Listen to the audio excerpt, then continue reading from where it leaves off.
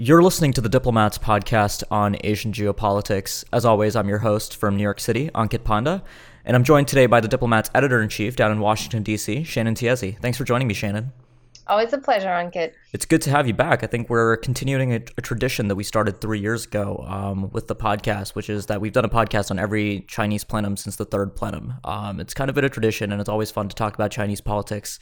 So I'm glad to have you on since October 24th to 27th marked the 6th plenum of the 18th Party Congress of the Communist Party of China's Central Committee, which wrapped up with a couple joint documents. But there's been a lot of speculation out there on what this plenum means for the future of the party, for the future of Xi Jinping as a leader, for the future of the anti-corruption campaign. So these are just some of the issues that I'm looking to get into on this podcast with you today, Shannon.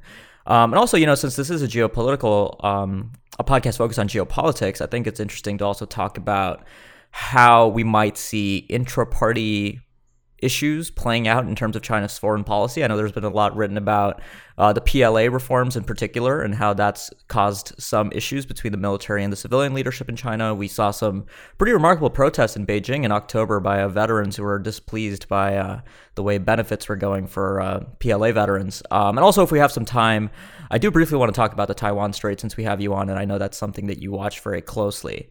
So Shannon, let's talk a bit about the main takeaways from the 6th plenum of the 18th Party Congress.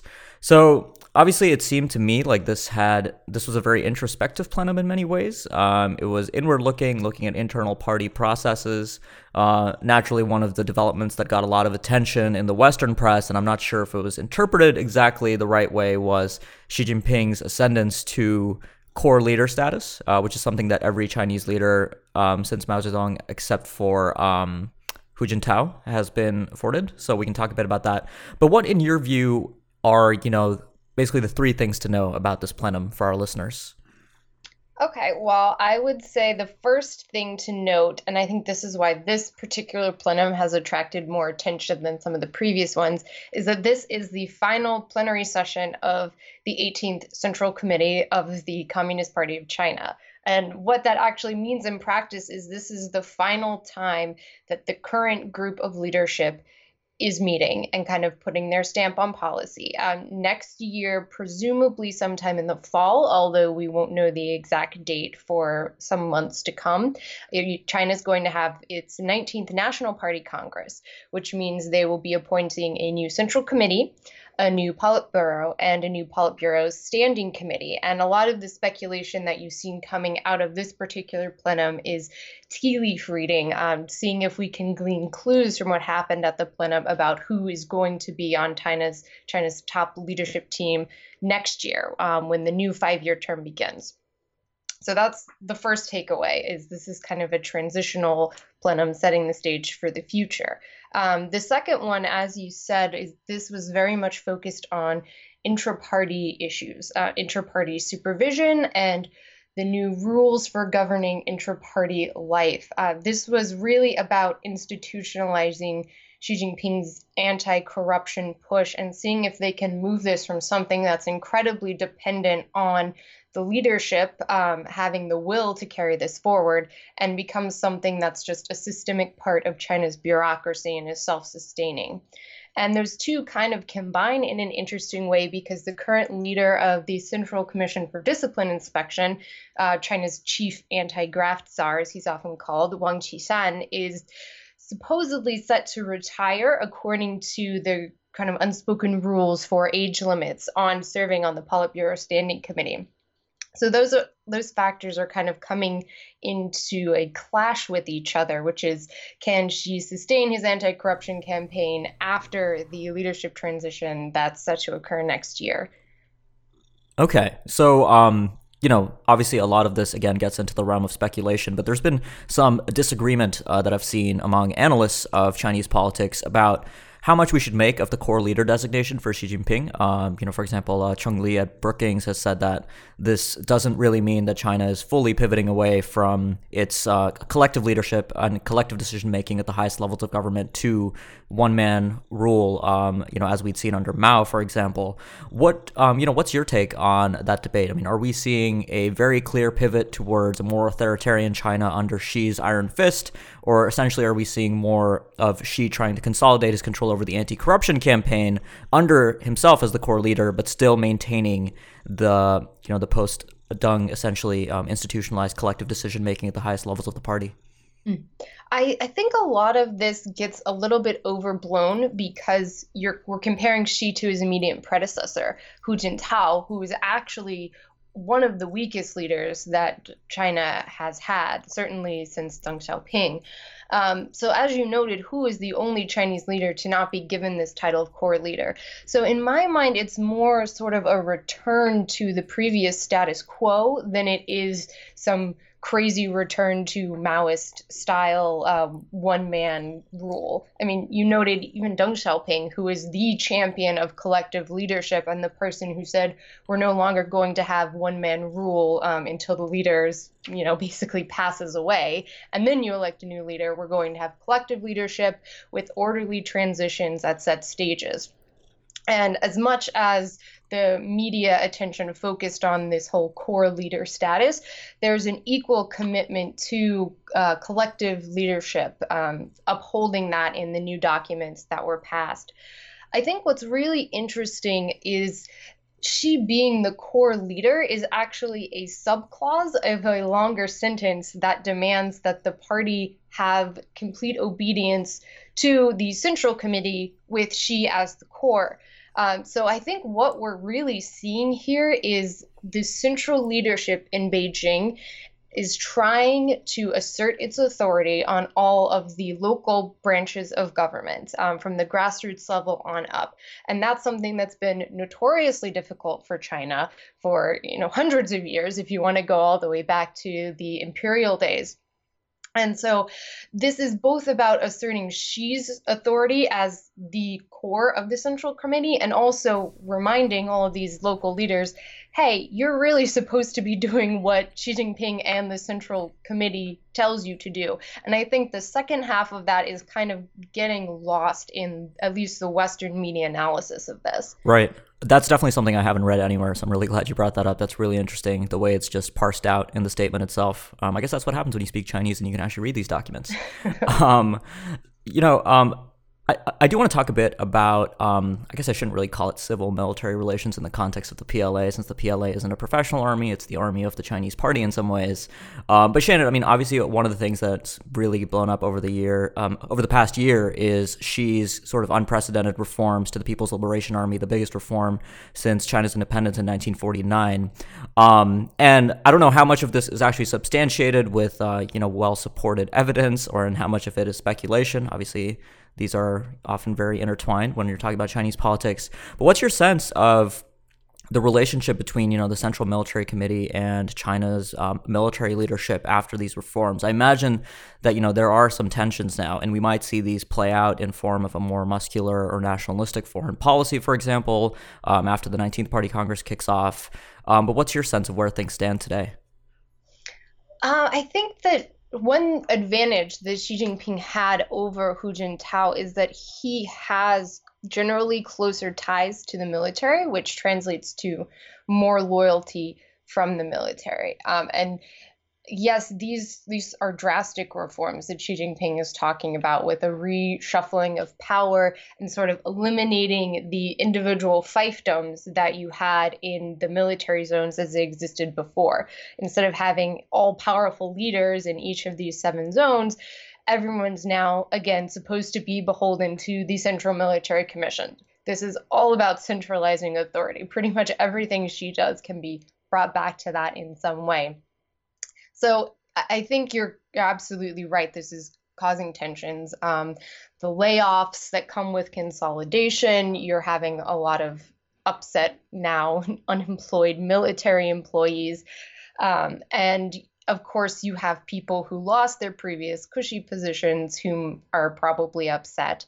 But at the same time, I don't think Xi would have done this if he didn't think that he could pull it off.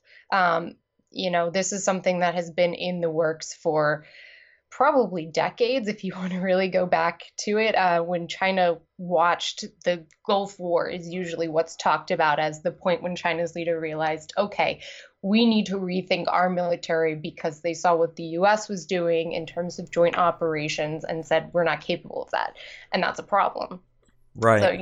you fast forward over 20 years, and now's the time when it's actually happening. And yes, it is going to cause problems and tension, but the reason that it's happening now is I think because she thinks he can make it happen now. So obviously we'll have to keep an eye on that, but I don't think we're going to see any sort of serious backlash. I mean, he's already taken out two who were considered two of the more powerful military leaders, the two previous vice chairmen of the Central Military Commission. Hmm.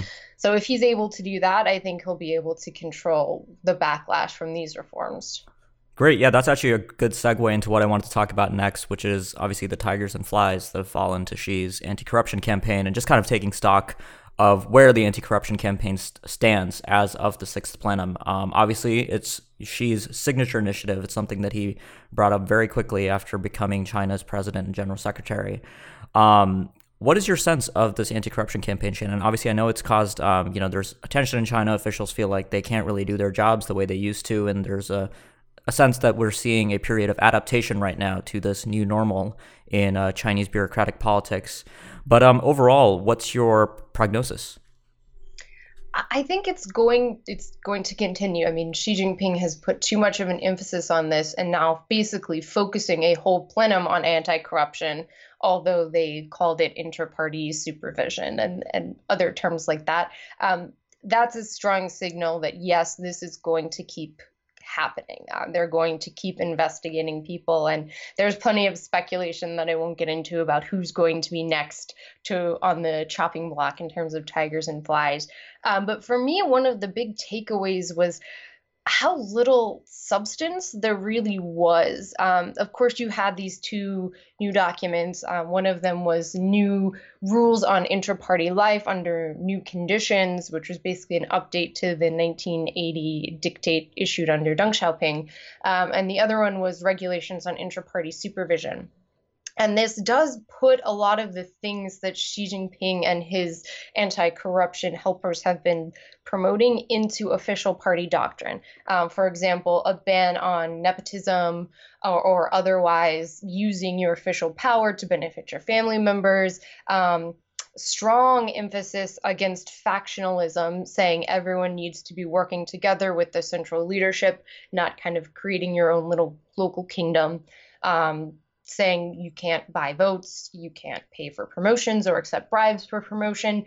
But other than saying you are not allowed to do these things, that's about as far as it went. There's no new systems in place to prevent this from happening if officials are still inclined to do it. So China has said basically it wants its anti-corruption phase to move through three stages. The first stage is officials don't dare to be corrupt. Basically, they're too afraid to do it. The second stage is officials can't be corrupt. They're not able to do it. And the third stage is they don't want to be corrupt at all. And I think China is still stuck in that first stage right now. What it's done with this campaign is it's increased the pressure and it's made a lot of officials afraid to be corrupt. But it hasn't quite reached that stage where, because of the checks within the system, they're not able to be corrupt. And I think a lot of analysts were expecting it to move, and certainly the Chinese media said that the campaign has moved to that phase with the plenum. But I didn't really see a lot of that. More the documents are basically telling cadres, don't do this, and just assuming that they will obey. One interesting thing that didn't get a lot of play, so I do want to mention it, is that both of these documents have an emphasis on reforming the system to allow for errors that are committed by leaders in the name of reform. So you mentioned that one thing we've seen is sort of paralysis in the Chinese bureaucracy. There's that old saying that the nail that sticks up is the one that gets hammered down first. So a lot of officials reportedly are just kind of ducking their heads, trying to weather this storm, not making any decisions for fear that that will lead them to investigation. And rightly or wrongly, the presumption is that pretty much everyone who's in a leadership position in China at this point could be investigated and found guilty of corruption if they were unlucky enough to be targeted. So I think the plenum recognizes that this is a serious problem. And it says, no, we want to basically let leaders off if they make mistakes, if they do something wrong, but their heart's in the right place. They're trying to implement these very difficult reforms that the central leadership is calling for. But again, it only says we should create this system. It doesn't actually lay out this system. So right now you're seeing a lot of nice sounding talk, but not the actual changes to party organization that will really give it teeth. Mm-hmm. And yeah, just before we move on, I do want to point out the scale of this. So China files Catching Tiger and Flies anti-corruption tracking tool, Shannon, which you cite in your article on the plenum, says that 1,130 officials have either been arrested, expelled, or found sentenced for corruption, and among them are we have about 139 who would qualify as tigers, which are large, senior officials who've fallen prey to this. All right, Shannon, I do want to talk about one of the topics that's gotten a lot of interest, and I know this is kind of getting into the realm of speculation now a bit, so I'm just curious to get your thoughts on this. So we've seen reports that Xi Jinping might be looking to potentially break with recent tradition and stay on past the 2 terms that has been traditional for his predecessors, going back to Deng. What is your sense of these rumors? I mean, right now there's really nothing to give us evidence either way. We've seen a few anonymous officials close to the party who've commented on this in a variety of sources, including the New York Times. But what are we to make of this? Chinese politics it's always called a black box, and I think that's the best way to describe it. There's one analogy that I believe is from a Richard McGregor's book on the party, where he says trying to figure out what's happening in the inner sanctum of the CPC leadership is like trying to figure out what's going on in a play when you're not watching the stage. You're only watching the audience's reactions. So you have very little to go on. You do have some signs and some signals, but you don't really know what they mean. You're basically just guessing. But if we are going to guess, there's one very interesting tidbit that came out right after the plenum, which was a fairly high-ranking official, the director at the Central Policy Research Office, was specifically asked about the age limit, which traditionally, if you're 67 or below, you are allowed to either be promoted or retain your spot on the Politburo Standing Committee, which is the pinnacle of Chinese leadership in essence.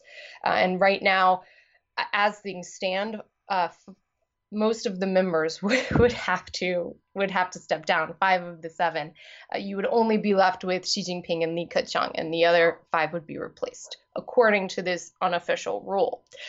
And he said, "Oh, that limit doesn't exist.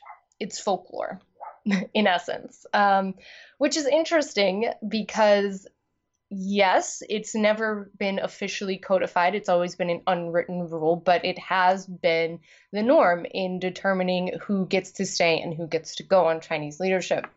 And that's why the selection of the 18th Politburo Standing Committee was so interesting, because even back then, 5 years ago, you could look at the makeup and say, okay, most of these guys are going to be gone in 5 years, so there's going to be this giant rush to replace them. And now that's being thrown into doubt. And the speculation is that Xi Jinping doesn't have enough of his allies in the proper place to be promoted now. So if he can hold off for another 5 years, because generally the tradition is you serve a 5-year term as a provincial party chief, and then you can be promoted to the Politburo or directly to the Politburo Standing Committee, which is what happened for Xi Jinping and Li Keqiang, and why people immediately knew, okay, these guys are going to lead China eventually.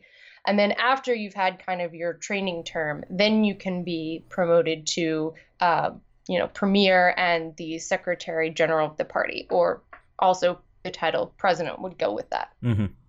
So the thinking is that Xi is just now promoting his preferred allies to the provincial secretary level. So they're going to need 5 years there before they can then be promoted to the Politburo Standing Committee. So she's basically stalling, and instead of picking his successor this or next year at the 19th Party Congress, as tradition would hold. He's going to hold off and try and do it 5 years later.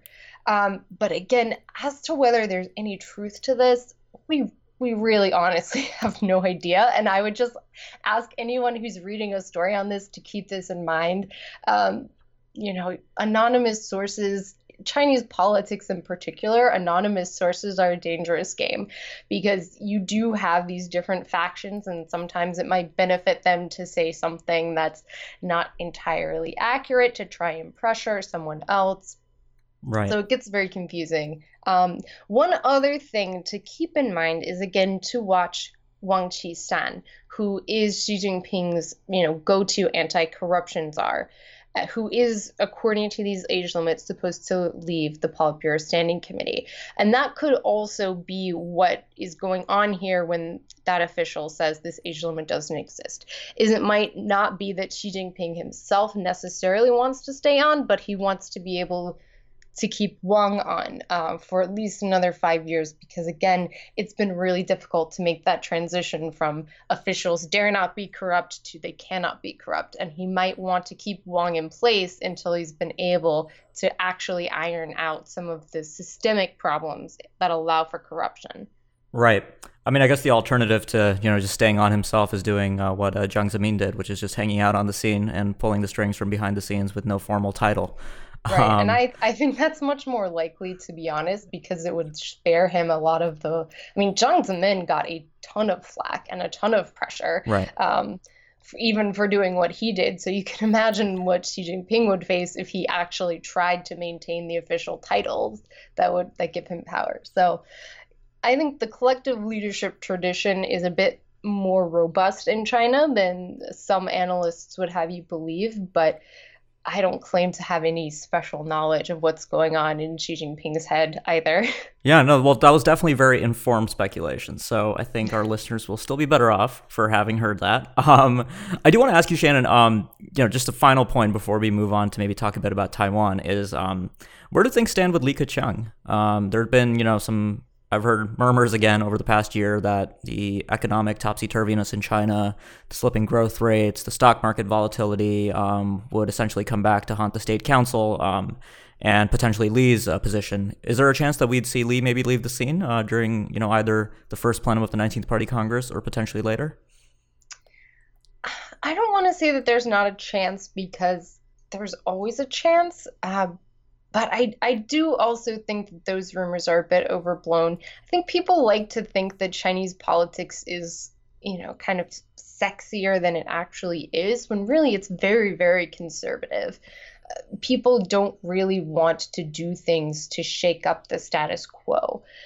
And so while I think at this point, Li is he doesn't have a lot of real power in terms of economic reform. So he is a useful scapegoat if Xi Jinping feels like he needs to basically sack someone to hold someone else accountable for China's economic troubles.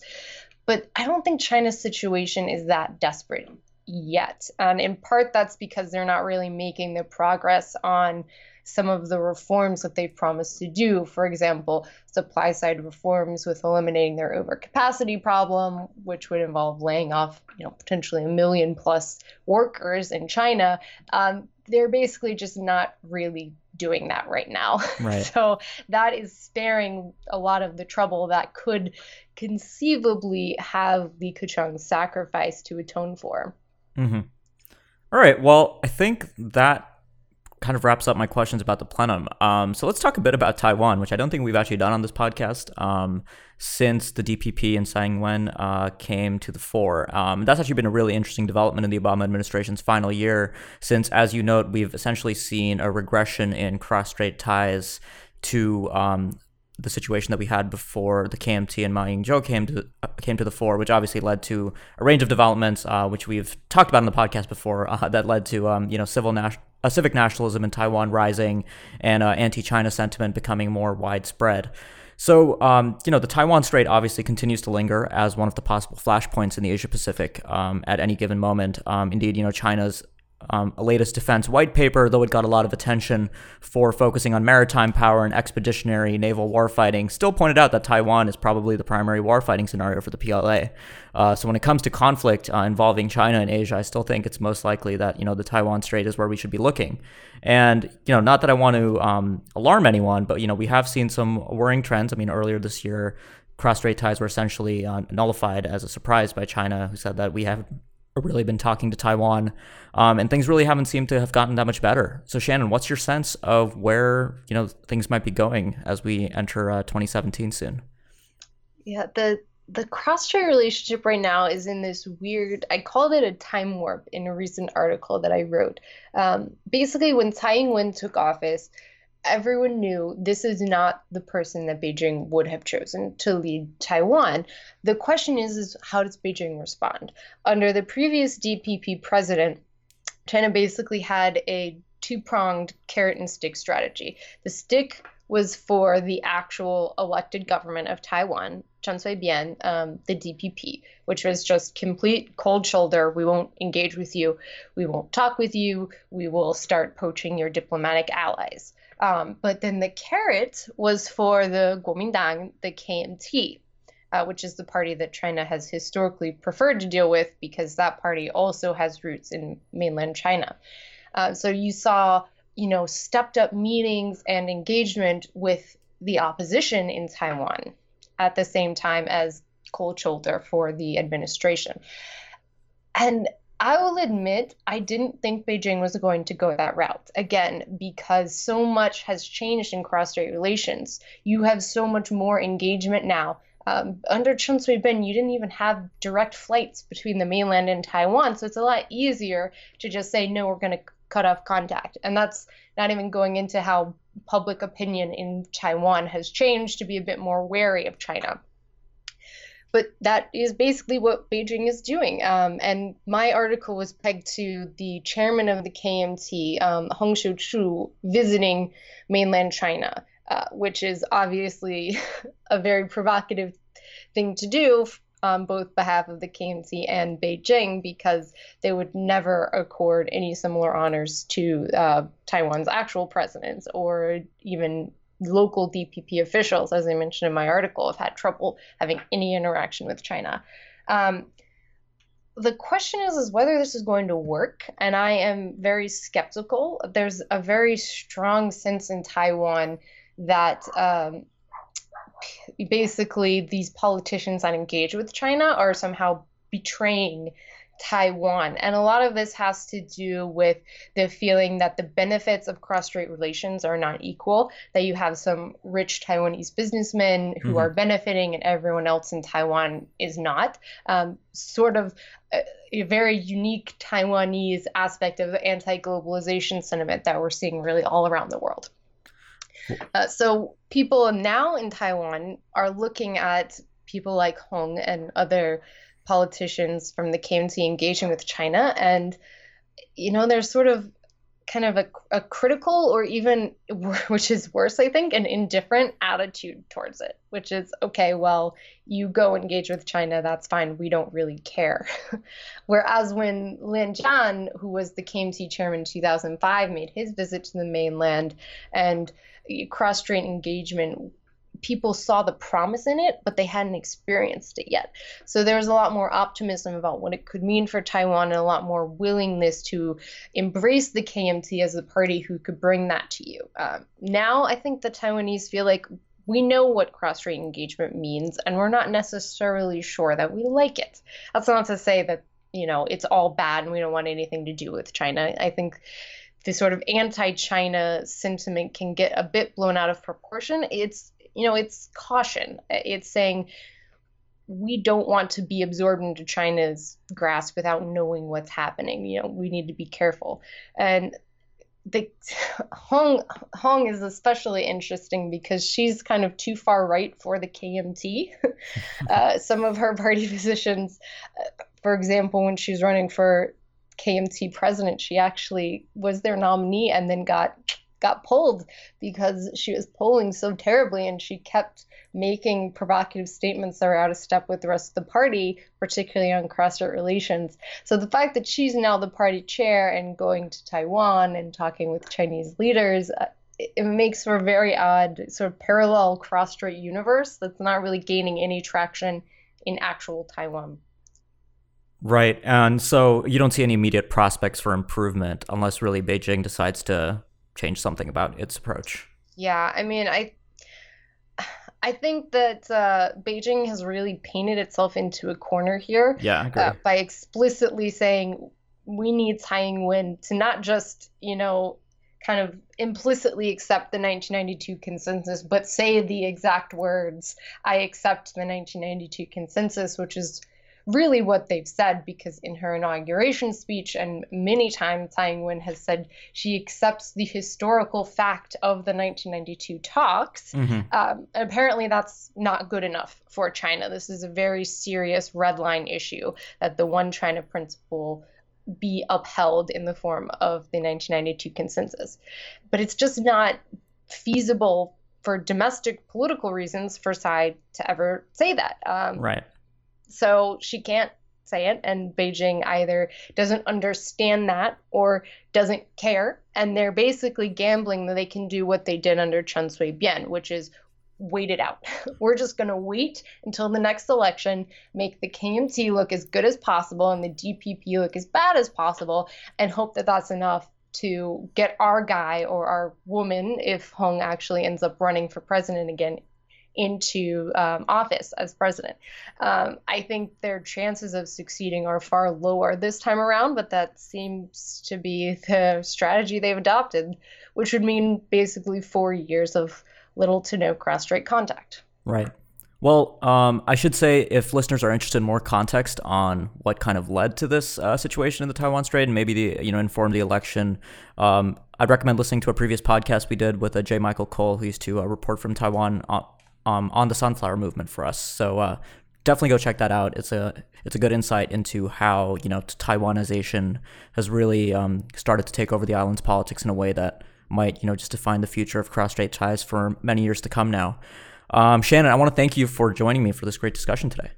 Yeah, it's always fun. Yeah, absolutely. And we hope to have you back on soon. And I should note that this is episode 100 of the podcast, so it is a bit of a milestone for us as well. So if you've been listening, I really want to thank you for your sustained participation and interest in this podcast. And please do leave us a review and a rating on iTunes. That really helps the podcast gain more followers. And if you're interested in hearing anything particular that you haven't heard yet on the show, feel free to just reach out to me on Twitter or via email, making a request, and I'll try to include it on a future episode. Thanks a lot for listening.